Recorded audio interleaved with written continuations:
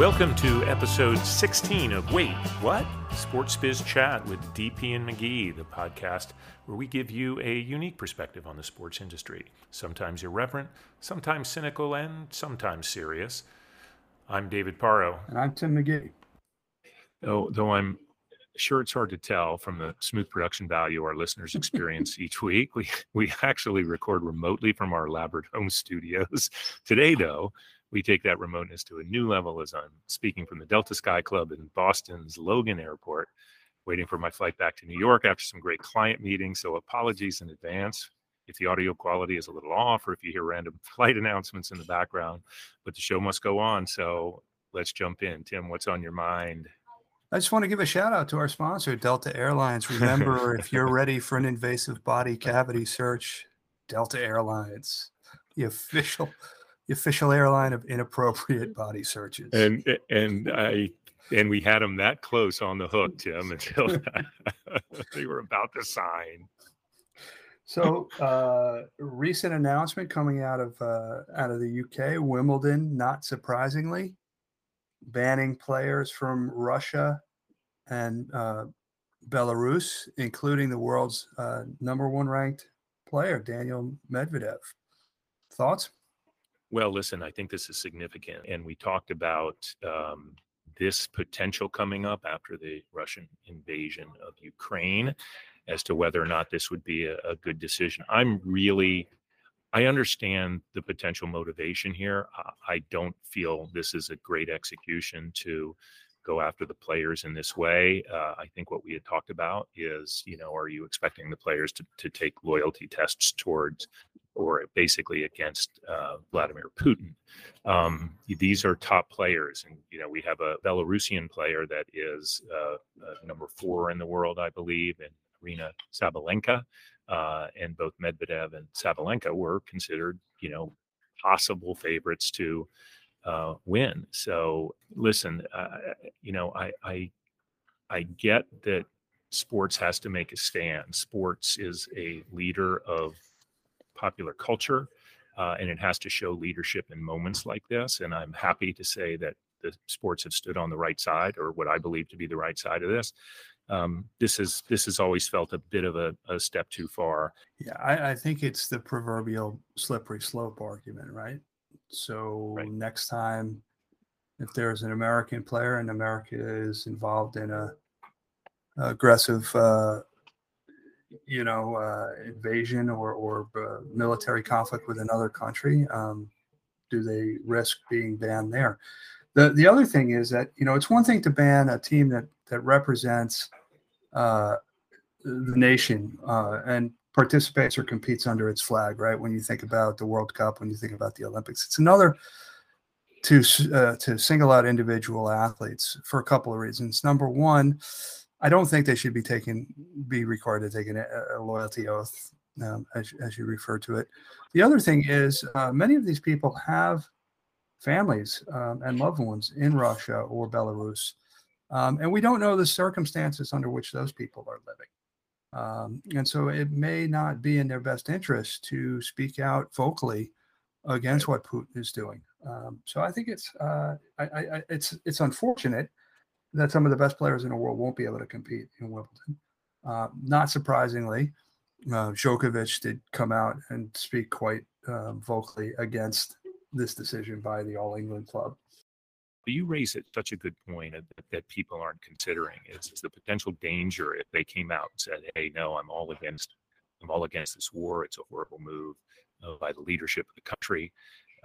What does that mean? And I think that's a fair point. I mean, listen, the media situation would be crazy around these players as they would be forced to comment on. Somehow, Alexander Ovechkin has been able to pretty much avoid it once he said, I'm against the war, or at least I'd like peace, I think is what he said. He hasn't said anything else in kind of anti-Putin, but I don't think he can. But he seems to have kind of the players away without having to answer that question. It would not be that case if these players were there. They would have to answer the question still. I think it is a huge slippery slope on a lot of fronts. Let's talk about something a Sure. little less controversial. You wanted to Yeah. talk about some Well, goings on in the media world. well, there's huge going on in the media world. Obviously, the world's richest man, Elon Musk, purchased Twitter, and the reason this is brought up, or why I thought it was important to at least mention, is that the Twitter platform, maybe among all of the social media platforms, is the engagement and the amplification tool of sports. Um, the NFL recently upped their deal to do more exclusive content just on Twitter.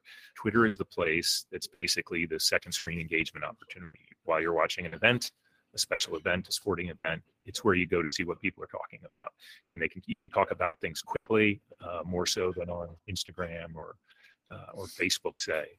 So it's a significant deal, and I'm going to be curious to see among the other changes that he's proposing for the platform is what other things he is planning on bringing to the platform.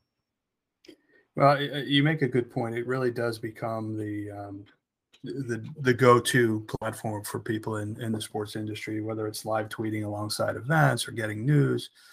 The world's richest man buying Twitter is running into the world's cheapest man. If they do try to charge a subscription fee, it's adios to Twitter. It has nothing to do with politics or for his views on speech and so forth. It's just I'm not gonna pay for a social platform. And keep in mind, there is listen, Twitter has been a successful platform, but it hasn't been nearly as successful as some of its other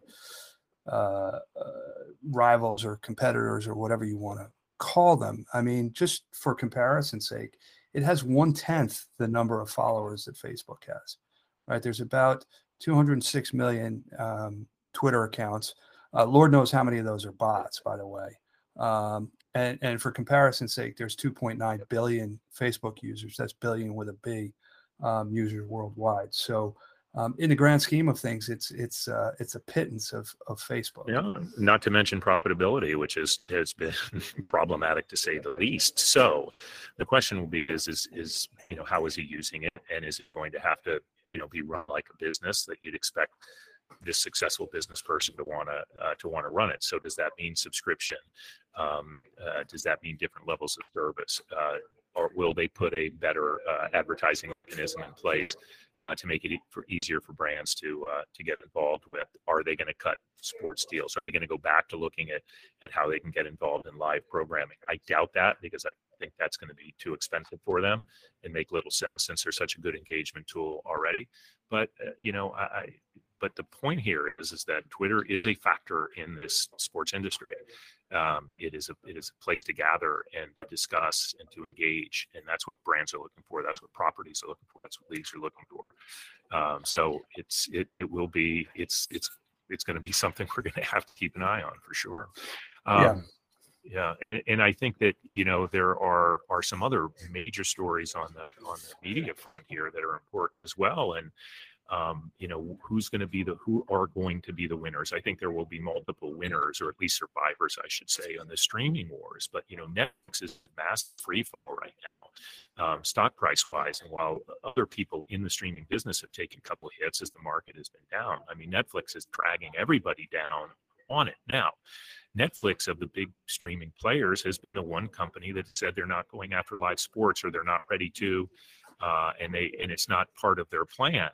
But who has been successful, and whose stock prices aren't getting hit as hard? Apple obviously is getting more and more bullish on this. They not only have did the baseball deal, they're expected to be the winner in the Sunday ticket for the NFL.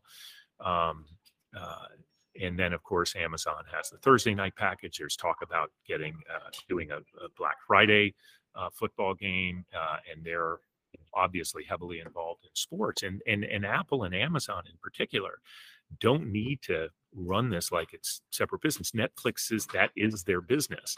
So Amazon could use it to just maintain customers, and they know they have a built-in audience that will not want to miss this game. What Netflix's approach is always, you bet on a lot of content, and you spend on a lot of content, and they maybe have a hit here and there. yeah, Apple may have gotten lucky with Ted Lasso, but they're hedging their bets and making sure that they're playing in the live sports space as well. Yeah, I mean, boy, talk about what have you done for me lately? That's the first quarter in 10 years that Netflix had a decrease in the number of subscribers. They were fat. And they were They were down pretty fat and 40%. happy during the pandemic. Yeah, that's part of it. It will be interesting to see if it's a trend or if it's a sort of a one-time deal. And I don't necessarily think they change their strategy, at least in the short term, when it comes to live sports rights. Yeah, I think it's too late to probably change that piece of the strategy. I think it's going to have to be something else, and I don't know if it'll be cost-cutting measures or creating better algorithm to determine which type of shows they should invest in, because certainly it's been a gravy train for content producers and developers, right? If I'm a rights holder, I'm pretty happy because I think there's going to be, for the foreseeable future, some pretty good competition for the rights to my events. Maybe Elon Musk can buy Netflix. And just so you know, Netflix spent $17 billion last year on content. So Netflix, if you're listening, if you want to make a bold move in the podcast space, we'll take a little bit of that. I want to give a shout out to the Book of Boba Fett. Good series and nice segue into the next. Without spoiler alerts, nice segue into the next season of Mandalorian. So. Nice. David, where I come from, we have a saying when people are particularly bold, and I'd like to. What we like to say is, "Boy, check out the pair on that guy," and I'd like to say, check out the pair on those guys with the Phoenix Coyotes. After a losing season, they have increased their single game ticket price 3x. Yeah, and they're moving into Arizona State's rink, which holds 5,100 people, which will obviously make it by far the smallest venue in the NHL, and in fact, it probably makes it one of the smallest venues in collegiate hockey. Yeah, which makes every seat a premium seat, and therefore raise the prices. Yeah, the problem with that, if I can harken back to my days as an economics major, which is, when you're talking about supply and demand, you can't just talk about supply. You have to talk about demand as well. So it'll be interesting to see what happens there. If you can't sell out a 5,100 seat arena, we got to question your viability as a marketplace for a major league sports team. I thought they were trying to move that team. What's going on? Well, they're moving it to Arizona State's venue for at least a couple of years. Yeah. So, speaking of media, we took a look at the USFL first weekend. What happened in the following week? That crashing sound you heard was the ratings in week 2. So they went from just over 3 million in that opening weekend dual cast between Fox and NBC to just a shade over 1 million viewers for week 2. Now, again, we've said it before, we're old enough to remember the XFL. The ratings started pretty well for the XFL back in 2000. Or 2001, whenever that was, and then just cratered throughout the rest of the season. It'll be interesting to see if that's a plateau that they've fallen to, or if it's simply another way station on the way to even smaller ratings. Yeah. I think this is going to be a heavy lift to maintain any sort of anything here, momentum-wise, because I think the quality hasn't been great, and not that you should have expected it to be, SEC level, let alone NFL level football, but it's not great. I think they should have definitely gone bolder with the uniforms, but we've talked about that. And football is not a game that works unless you have some other gimmick, or you're playing it in an arena, and could darken the whole thing that looks good when nobody is in the stands, unless you're in the middle of a pandemic. And prohibiting fans from being there. And so while I think that the games that I saw this week look to be about 300 to 400% increase, that meant 12 to 15 fans. Actually, that's unfair. It's an empty football stadium, except for a couple people that they threw around the 50-yard line. And that's not the only thing that matters.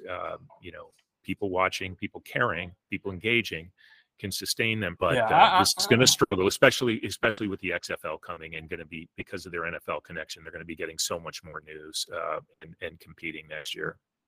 Yeah, there's already reports that the XFL is looking to poach some of the USFL's players, promises of better benefits, higher salaries, and so forth. One would think, right, you've got to open the gates to the stadium simply to get the players and coaches and staff in, right? So the incremental cost of trying to get in fans, even if you're papering the house, the law of large numbers would suggest there's at least a few people who would be in that stadium who would have a social following such that it might allow them to amplify some of the content, some of the social posts that are coming out of those games. Yeah. But I don't know what the strategy is, if it is a strategy to keep the stadium as empty as it has been. And it's football crazed territory. Now, it was Talladega weekend, by the way. Yeah, it's a struggle. It's gonna be tough. It's gonna be a tough one. I'm not bullish. I'm less bullish than I was a week ago, and certainly what it was 2 weeks ago. So another thing that Tim, that we've talked about on the show before, is the kind of Vegas rising, right, as an important sports city, not just nationally, but really, I think, becoming maybe more globally. People love visiting the market. The NFL draft is going to be there this week. That'll be a fun thing to tune into and watch how people support it, how people come to the market. It's a great destination market, obviously, for people, and I think it crosses the hardcore sports fan. So I expect it to be a very raucous situation there, as it tends to be for these other events, because Vegas puts on a good time. People have fun when they're going to these events, and there's so many other things to do. So draft there. NHL had its All-Star game there this year. The Golden Knights have been a very successful expansion NHL franchise. MLS is expected to go there. Who knows? The A's may end up there. That's a big story that we're going to have to follow. The Raiders seem to have settled in very nicely after making the move from Oakland. So why not have the baseball team follow? So it is absolutely on the map, but not in it. It used to be on the map as a special event market. It's now more than that, and I think becoming more. Yeah, 5 years ago, we would not have been having this conversation because it was still a market that was sort of off limits to major leagues. So it's fascinating to see the, sort of the evolution of that, not even the evolution, the revolution of that market into a top major league sports city. And, obviously driven in large part by the gambling laws and gaming laws that have changed over the last several years.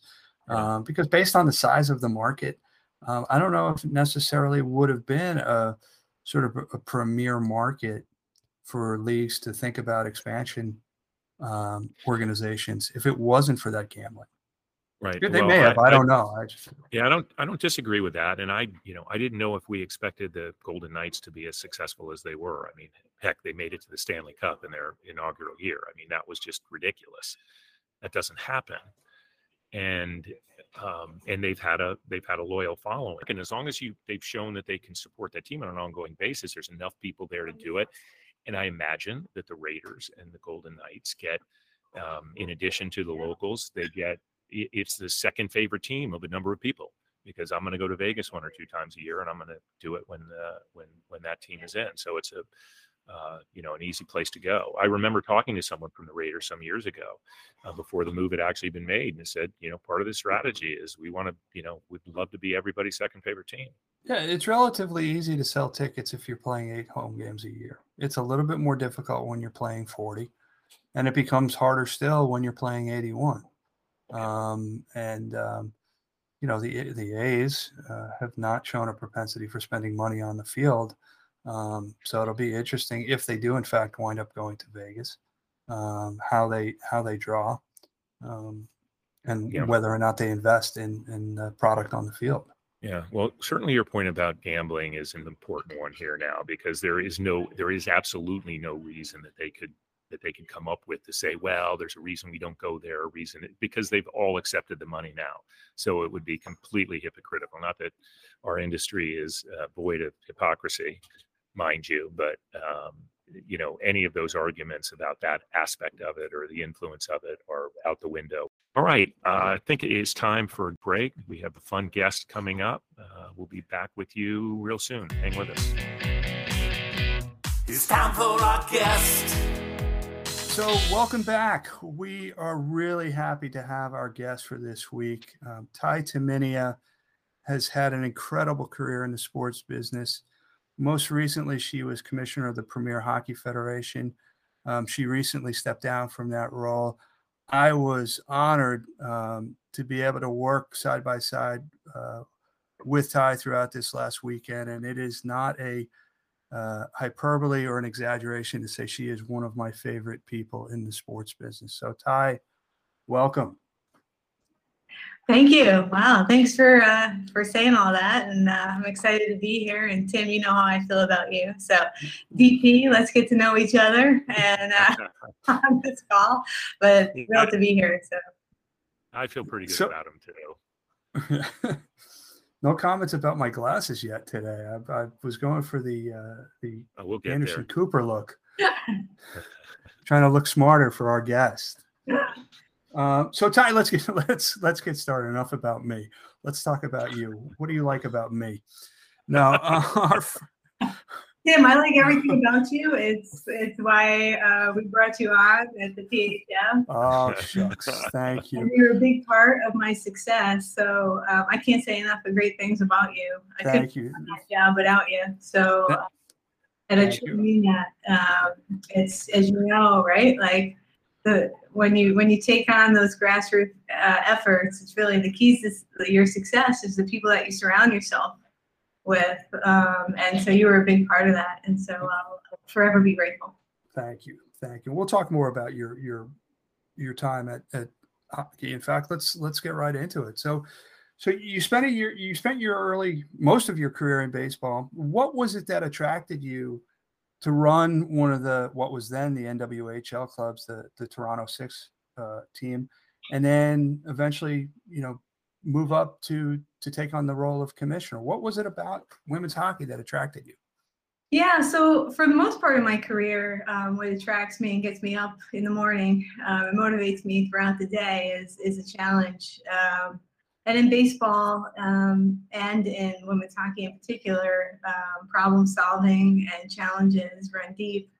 In particular, minor league baseball, when I first started 16, 17 years ago, it wasn't as successful as it has been in the last 10 years. We really were trying to, buy in certain markets and really grow minor league baseball and really develop a language around minor league baseball outside of winning, right? Because the major league clubs, you can't compete with a major league club. So you're sitting here in a minor league landscape, and that sports entertainment dollar is very important. And growing a fan base in markets that usually are somewhat obscure or remote in comparison where a lot of major league clubs are. A lot of problem solving, a lot of leadership challenge. Same thing here in women's hockey. What enticed me was, you're coming into what I truly believe is, an excitement about women's hockey. There's a lot more growth that still needs to happen. Definitely wanted to be a part of the beginning of that growth. I usually get hired, Tim, as you know, in DP, that I usually get hired to, come on in and fix some immediate problems, fix them fast, and grow revenue. Really just grow a business and try to do it rather quickly, right? You have owners. I'm also an owner, so I can relate. Everything has to get done in a New York minute. So a new challenge and a new sport, a new leadership challenge, really kind of got me excited again, and put a little bit of a pause on my minor league career, and started getting really excited about women's hockey. And of course, my 2 little girls play hockey as well. So, just to look like I am cool at home. In fact, with No doubt about that. Yeah. We can tell. We can tell. Well, can we take a little broader perspective on that? And working on the women's hockey side, we've talked about women's sports quite a bit because we think some really interesting things are happening in the space right now. But where do you see the biggest opportunities for growth in women's sports across different types of sports? And along with that, where do you see some of the challenges? Yeah, market share is always going to be where it needs to be on the media buy. Just getting general interest and awareness it's still I believe in its infancy, but where we are now in women's sport in particular, it's just highlighted so much the attention and the drive to grow revenue, and the fan base in particular, the awareness of where we are in the women's landscape is at an all-time high compared to years past. Now, there's still a lot of growth that needs to happen, and I think you're seeing that it's imperative to grow that fan base and to grow the game numbers in particular when you have a media partner. And I mean, that's, I think, been the most exciting part about women's hockey, is whether that's CBS or whether it's ESPN or NBCSN with us, and ESPN Plus, to have those type of partners to amplify what we're trying to do here, allowing us in turn to grow the revenue that we desperately need, right, in order to sustain in women's hockey in particular, or women's sports landscape. But I think what you'll also see is when the parent companies or the big league teams or the NHL clubs or NBA, when they start to adopt and understand that the women's landscape is important to their grow the game numbers, which we are seeing, you'll see the success, increase, tenfold as we go on into the next, I think, 3 to 5 years. We play in a very important part for, when we talk about women's hockey in particular, to the NHL. When you get to a point in the NHL and you see plateau of numbers, I think, and you're seeing the NHL clubs in particular understand the important role that we play in women's hockey to grow the game numbers. That's like the next infusion of growing that fan base and expanding where we're at, and helping each other. I think that's really what you're going to see in the next couple of years here. So you came up in a baseball family, and Yeah. you're still part of one. And I want to read a quote that I read, which I thought was really, it was quintessential, Ty. My father and I have a unique relationship. We talk about things most fathers and daughters about a wide array of body parts of men. So you grew up, your dad was a scout. Yeah. You went through the scouting, Major League Baseball scouting program. Was there ever a thought in your mind of not working in the sports industry, or was that pretty much predetermined based on growing up? I started off in high tech and financial services. And to be honest with you, quite candidly, especially being a female, when I graduated college, I was all about making the money. I couldn't graduate college fast enough because I just wanted to go make money. And for what I felt for me and my path was that high tech and financial services. I started off at IBM, and I think that was what is a little bit of an ouch moment between myself and my parents. You go home, I've got a college, I got to pay back all my college bills, right? So I was, I was recruited by IBM and in college, and I was making really sick money. And I decided to just quit, and I was going to make $500 a month to be an intern. And so because I at the crux of it all in life, money is great, right? We're all driven by that.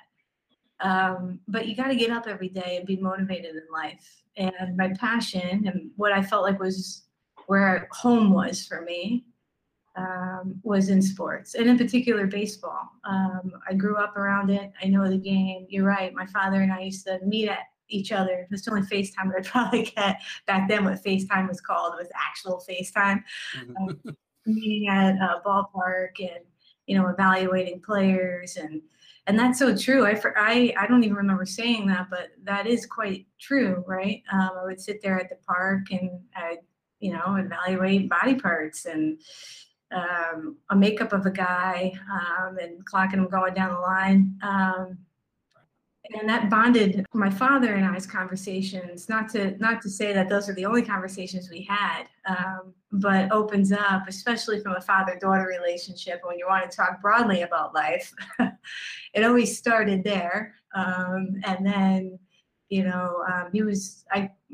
all say we have the best fathers in the world. I truly believe that I had the best father in the world. I was able to talk to him about things that probably are a little bit atypical across the board. And he always made me feel quite comfortable. Now, I would always meet him at a ballpark to make sure I had those conversations. But and then, of course, I went through the Major League Baseball Scout School, and it was an intense program. Jack Jones was in that program. There was a bunch of us in that. And I was quite nervous, to be honest with you, because you never want to fail in front of anybody, right? But I especially didn't want to fail in front of my father and come home and say I didn't make it through the program. I walked out of that program saying I don't want to be a Major League Baseball scout. It's a thankless position for sure, and I had a greater appreciation for the role that my father's played with an organization throughout the years, and that GM relationship in particular, or your director of scouting or supervisor, plays a huge role in a career for a scout, and the importance of whether it's analytics and scouts and how that plays, and that relationship with your general manager, who Tim, you just brought that up, and my life seems quite boring, right? I grew up in baseball, worked in baseball, and then ended up marrying it. I mean, that kind of just makes me sound very boring. But I don't think that would be most people's read, actually. No. And I like to give David trivia questions with the hopes of stumping him. And David, I'll give you a hint. We talked about this very famous person in an earlier episode, and in fact, you talked about having an interaction with him. But Ty, you talk about going through the scouting school, and you have been referred to as at times in your baseball career as one of the guys, but famously, one of the owners of one of the minor league teams that you were responsible for overseeing said to a reporter, "No, she's not one of the guys. She's a girl." David, who said it? I gave you a lot of hints. It was an owner. It was an owner. We've talked about him in the past on this episode, and you've had an interaction with him. I'll give you one more hint. It's not O'Malley, is it? No. He's a huge fan. He's a huge fan of your favorite baseball team, David. Yeah, I was standing right there during that interview, and he was quite passionate about saying, no, look at her. She's not one of the guys. She's definitely a girl. But he said it in a respectful manner. But for those of you who can't see this, David is pondering the question. This is the worst part about the show, Ty, is that he does this. Famous actor that loves baseball. Well, that could be many, but think about. Well, famous actor that loves my team, Bill Murray. Yeah. But, Yes. You got it. His official title was Director of Fun for the Charleston River Dogs. Yeah. But he's part of the Gold Clan group. He's part of the ownership group that owns that. Yeah. Did he say it trying to be funny, or he said it being real? No. No, he was very serious. He was she's not one of the guys. Out of respect, he was saying she's a female. So, give her that respect. It was kind of neat. Okay. All right. Good. Then we can still say he should be in the Capital One MLB ads then that we talked about earlier. Yes, we'll come to some side. Well, I'm going to jump back to this business. You talk about the importance of distribution and having these deals in place to create some audiences. There's another leg to the stool of successful operations, and that, of course, is sponsorship. We seem to see some forward brands thinking about women's sports, but talk about the importance that brands could play and why this might be a particularly good time. We happen to think it is for brands to be looking into the women's space from a sponsorship standpoint, not just for good PR. Yeah, I mean, if you look at the fan base, even for male sport, right, the percentage is quite high of females being in attendance for them, and the purchase power that females have in general is it's just a fact. Like, you know, we have a lot of control in our family lives and where we're directing those dollars. Sponsors have definitely have seen that over the years. I mean, they're not naive to the fact that that is very important, and I think that where you'll see they play even a major role for us, in particular for women's sport, is not only just, you know, being able to provide partnerships for us that allow us to be a little bit more sustainable, but as you go into the fan interaction and what that's going to look like into the future. I think they're going to play, sponsors will play a huge role in how we can diversify our fan interaction and how important it's going to be that technology, whether that's, you know, chat rooms and how we distribute our content, they will play a huge part of how we'll be able to give that part of the game back towards the fans so that they feel very entrenched in what we're doing from a fan experience. I think COVID also played a part in that, and it probably accelerated it quite quickly. I think we probably were a couple of years removed from it, but with the pandemic allowed sponsors, technology, and the fan experience to get a lot more creative in a quick fashion. They always, partners will always be the keys to our success, even on salary, and what we do and how we're able to commit back to the player and give an all-encompassing professional experience for them. Discover, for example, in particular with us, you know, we first out of the gate when I was first tasked with the job, really wanted to grow that salary cap. So there's all these different facets. I think that partnerships, you know, distribution for sure is the #1 start where we wanted to go. And then we had to increase the salary cap, and we had great partners like Discover to do that, where half of their sponsorship dollars went right back to the players and the athletes themselves, right? And then what you're going to start to see, and you're already starting to see, is, you know, how creative, how can we create this fan base to become even more passionate about what we're doing here, more cult-like, more in the sense that the fan really truly feels like they're a minority owner of what's happening in sports, in particular the women's landscape. I think you'll see great strides being made with you know, data out there through Sports Innovation Lab that will really kind of highlight some of the key factors a sponsor can help when it comes to the fan interaction and the growth there, and in particular technology. So to answer your question, I think it's imperative. It's through this cycle, like a spoke on a wheel, that all of these different spokes have to be coming together in order for our wheel to go forward in the women's landscape. We have such limited resources. That was something I learned right away. Coming from minor league baseball to here, we have to do a lot with very little. And I think the creativity naturally comes out of the women's game. I think you see a lot of great ideas coming out, and in particular, as they move forward with how that fan to athlete interaction is going to look like, because we have to be that way. We have to do a lot with a little. So I think there's many years to come where we have some really good challenges ahead, but we have a very good opportunity to make some influential marks on the sports landscape by some of our social impact movements, as well as what we do with the dollars coming in from partners. So before we let you go, we typically ask all our guests a question about how they got their start in the sports business and advice they have. And you've you answered that in the context of an earlier question. So I have a little bit more specific question for you. The Premier Hockey Federation, where you just recently stepped down as commissioner, announced your replacement today, a woman by the name of Reagan Carey. What advice do you have for her as she embarks on filling what are enormous shoes? Appreciate that, but she's a pro. She doesn't need any advice from me. I'm excited to just kind of sit back and get a chance to watch how she'll take it to the next level.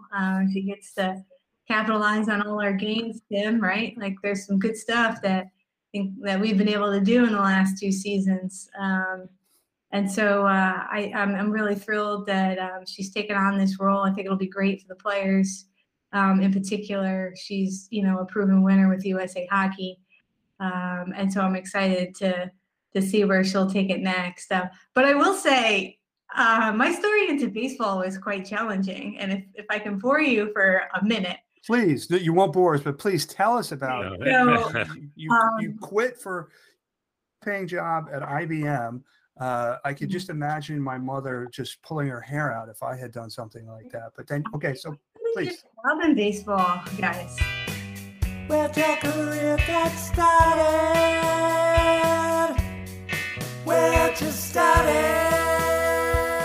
So I grew up in the game. I know all of them, and I know everybody out there, right? Like I'm old. At the time, I'm little Tumminia. Wait, what? You're old. Well, I feel old. All right. Compared to us, she's not old. I got called a veteran. Yeah, that was the wait what moment of the show. Hence the name. I literally got called a veteran the other day. I was like, let that marinate. So when I was starting out quite in my younger career in sports, my younger self, I couldn't get a job in baseball. And I asked, and this is back before technology. I had to, really call up and ask everybody and pretty much beg them for a job. And I tell you, like, I knew everybody. They all knew me as Little Tumminia, right? Like, and I remember there was a minor league team at the time called Hudson Valley Renegades. Mm-hmm. And I was like begging them for an internship, and they actually didn't want to give me a job because I came from a very high paying job at the time with a lot of responsibility and stuff. And they said, this is a huge step backwards for you, and I think you will be disappointed, and we don't want to do that to you. And I kept saying, like, no, I want this. Like, and they were like, well, it's just an internship. And so they said, thanks, but no thanks. And there was an AGM at the time that I was interviewing with, and I sent her a pizza for lunch. And when she opened up the pizza, it was my resume on the inside the box. And I said, hire me. And meaning I want this job. Put me in a closet, which is what they did. They put me in the merchandise closet. And she gave me my chance. Her name was Kathy Butzko. And she took a chance on me, and I was only there for a couple months before I ended up joining the ownership group. Well, that's an amazing story for multiple reasons. One is we get to use our musical theme for where'd you get your start in the business, which is an important part of the show. But pizza strategy, the pizza resumes, the old pizza strategy. Right? Everybody loves a pizza. They got to eat lunch, right? So, I mean, this is of getting told no. So, that's tremendous. But I wanted to make sure, like, your viewers understand, and people, especially, coming out of the gate, right, in college, it's not easy, even when you know a lot of people. You still have to grind it out and try to have somebody out there to give you a chance and believe in you. That's a bold move and a great tale for how to get what you want. So listen, again, Ty, can't thank you enough for joining us today. Hearing about your career in baseball and hockey. I know you're taking some downtime, and I can't wait to hear from you for what's next in your career, because certainly there are many more chapters to be written. Yeah, you're gonna both say, "Wait, what?" Kudos. We generally can't wait to say, "Wait, what?" And this one will be a very exciting wait what. So we can't seriously wait to hear, and we'll make sure we chat about it when we do. Yeah, we'll have you back Ty, on. great meeting you, Ty. Yeah, Appreciate it. Bye.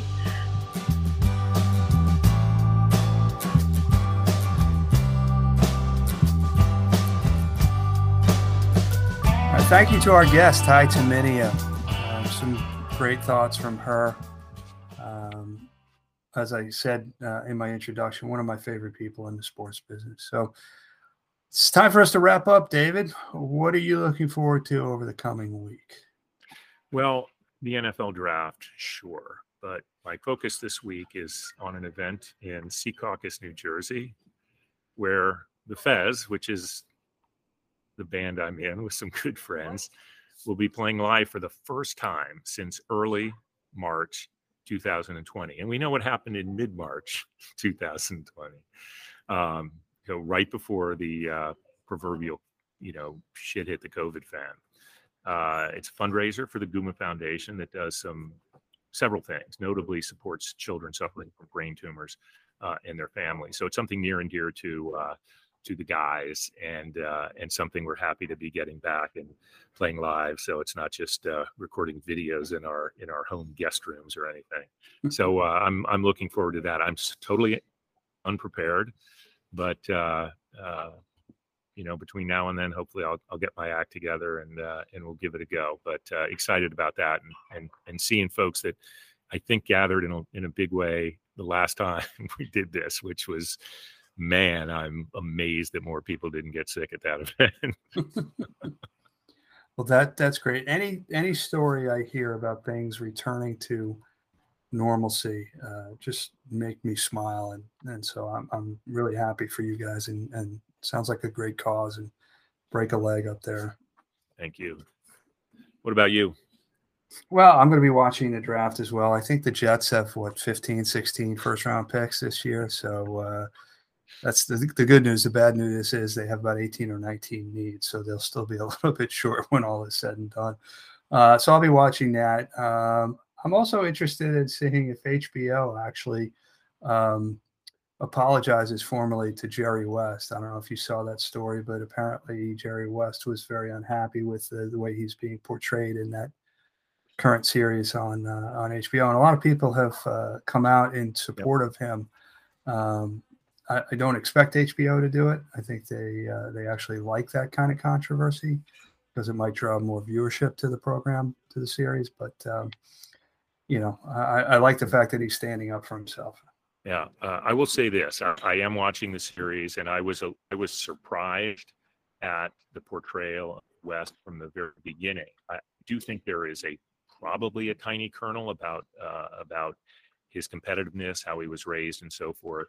And maybe that he didn't feel he won as many championships as he should have, which he really didn't for the great player he was. But man, they really are portraying him as a constantly angry person, and obviously, and like very unsatisfied in almost all ways. Some of the more recent episodes, he's showing some of the value that he brought to talent and people. But I have seen some of the comments from people that have worked very closely with Jerry West over the years, and saying this is a ridiculous portrayal, and those close to him. So listen, everything about the series is amped up and exaggerated. I'm pretty sure. I really don't know if Jerry Buss wore his shirt that unbuttoned all the time, but maybe he did. I don't know. So, but it is an entertaining series. But yeah, some of the portrayal of individuals in it is not good, and that goes for everybody: Larry Bird, Magic, etc. Listen, Jerry West was a great player.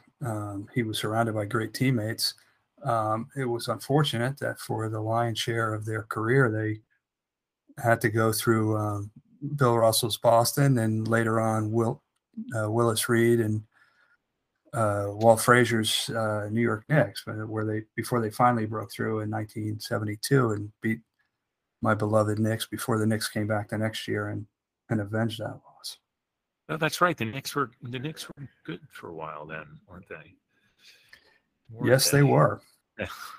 All right, so that's it. That's another wrap on Wait What? Sports Biz Chat with DP and McGee. If you like us, follow us, retweet us, listen to us. But we will see you back here next week. Thanks so much, and thanks, David. Thank you.